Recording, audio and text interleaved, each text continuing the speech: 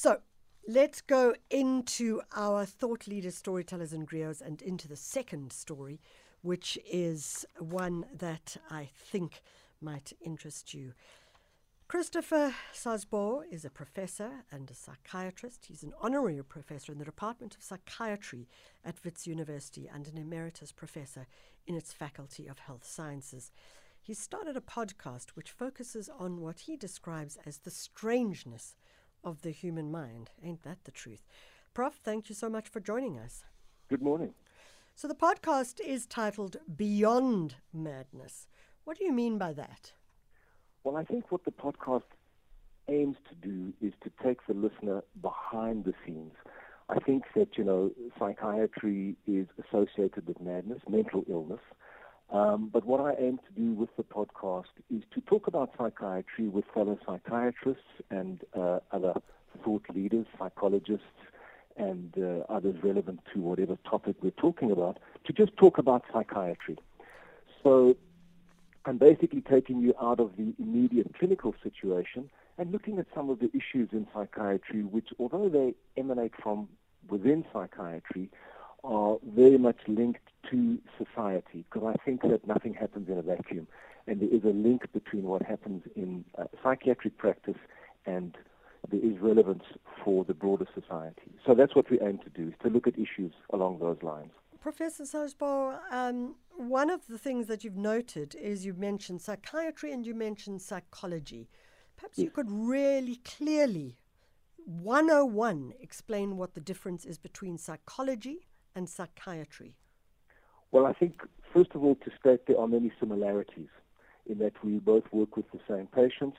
We work in similar ways sometimes, but we can also work differently. Specifically, psychiatrists are qualified medical doctors first, who then undertake several years, at least 4 years, of specialist training in the discipline of psychiatry, where they work at psychiatric institutions or in psychiatric settings.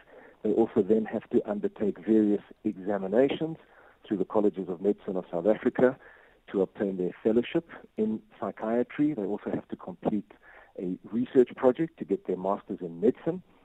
So there is a medical background to one underpinning for psychiatry, whereas psychology comes from the humanities, and they have an undergraduate BA degree, then going on to honors and masters in clinical psychology.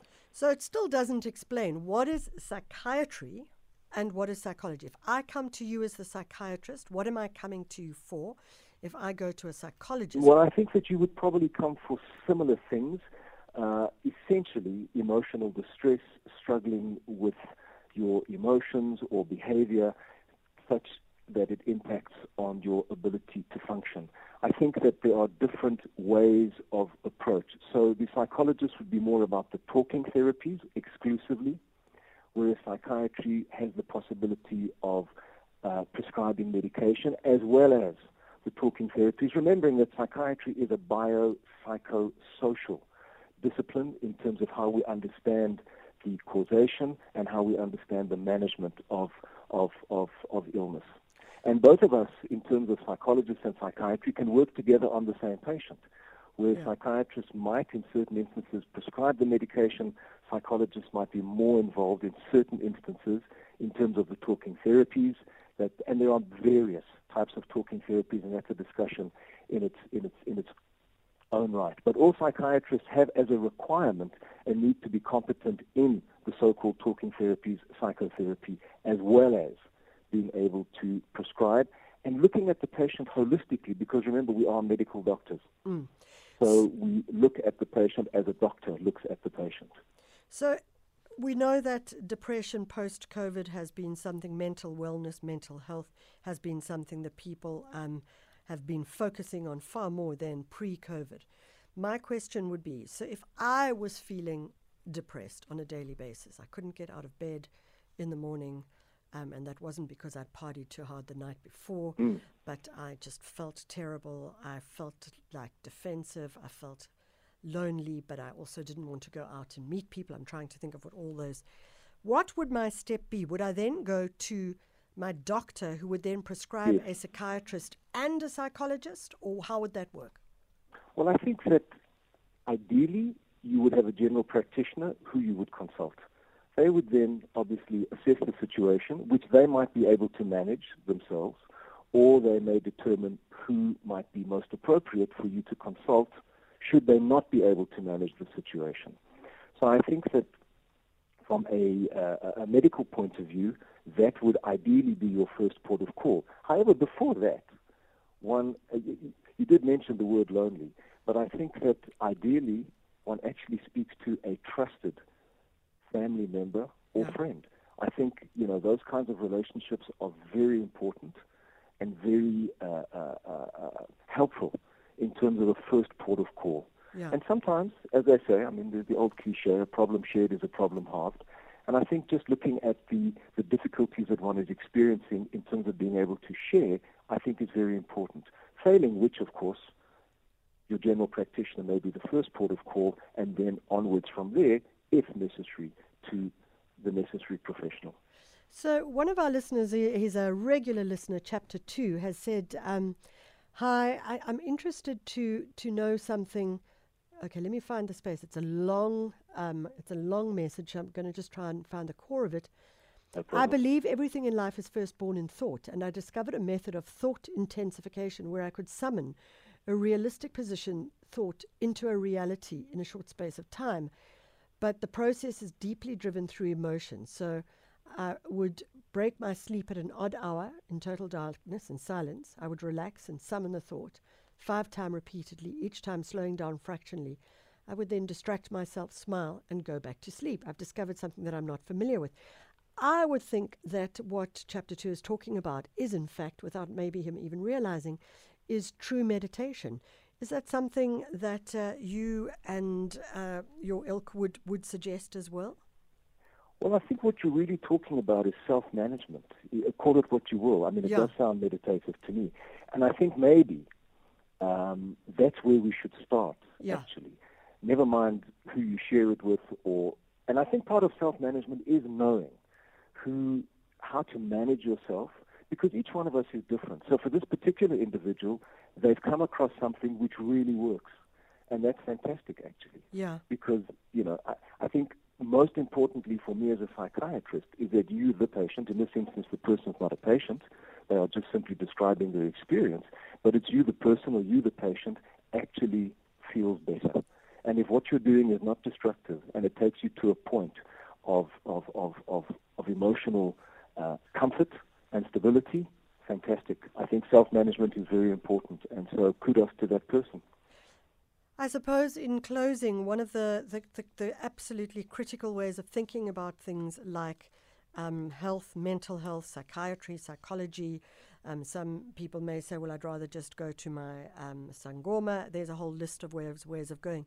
And what that really talks to is the issue of cross-cultural engagement and how we engage differently with different cultures and different approaches. Well, I think that one of the episodes of the podcast, the first episode, in fact, of these most recent 15, available on cliffcentral.com, as well as Spotify, Apple, and Google, I've got to plug it, dealt with traditional healers and the role that traditional healers play in the lives of many, many millions of South Africans.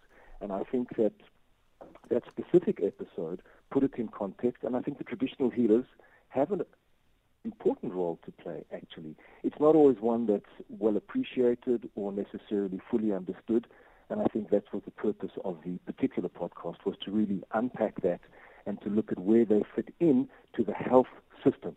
So one has to actually conceptually shift how you think of traditional healers potentially, and they certainly have a role to play. And I think cultural issues and belief systems are very important in terms of informing how a patient might experience the world and how it might impact on them, and where they may initially seek and feel comfortable to seek assistance.